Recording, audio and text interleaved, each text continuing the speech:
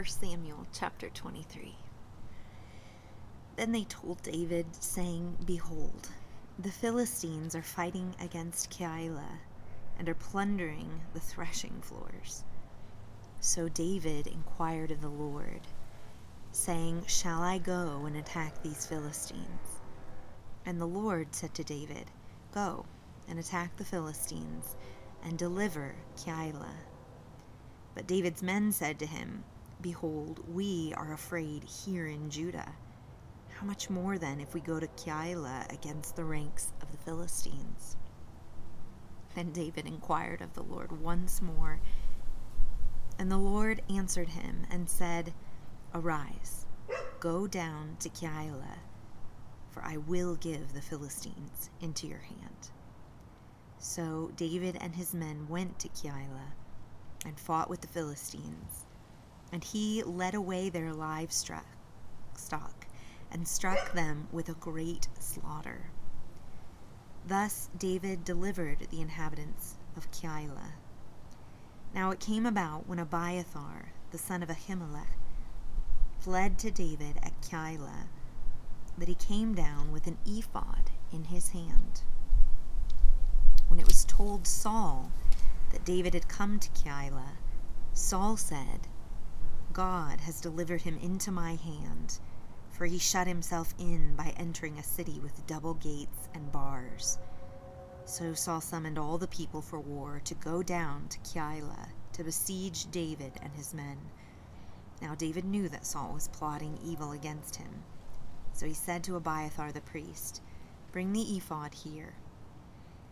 Then David said, O Lord, God of Israel, your servant has heard for certain that Saul is seeking to come to Keilah to destroy the city on my account.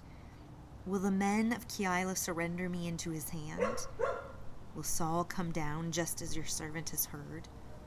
O Lord, God of Israel, I pray, tell your servant.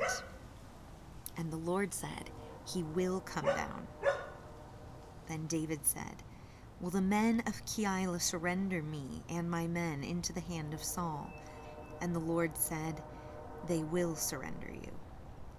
Then David and his men, about 600, arose and departed from Keilah, and they went wherever they could go. When it was told Saul that David had escaped from Keilah, he gave up the pursuit. David stayed in the wilderness, in the strongholds, and remained in the hill country in the wilderness of Ziph. And Saul sought him every day, but God did not deliver him into his hand. Now David became aware that Saul had come up to seek his life while David was in the wilderness of Ziph at Horesh. And Jonathan, Saul's son, arose and went to David at Horesh and encouraged him in God. Thus he said to him, Do not be afraid, because the hand of Saul my father will not find you, and you will be king over Israel, and I will be next to you. And Saul my father knows that also.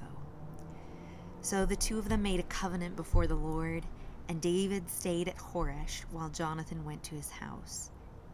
Then Ziphites came up to Saul at Gibeah, saying, Is David not hiding with us in the strongholds at Horesh, on the hill of Hachilah, which is on the south side of Jeshimon?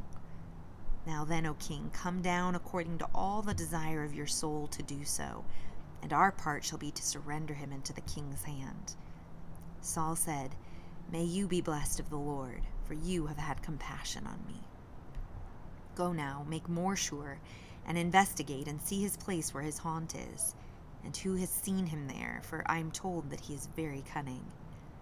So look and learn about all the hiding places where he hides himself, and return to me with certainty, and I will go with you.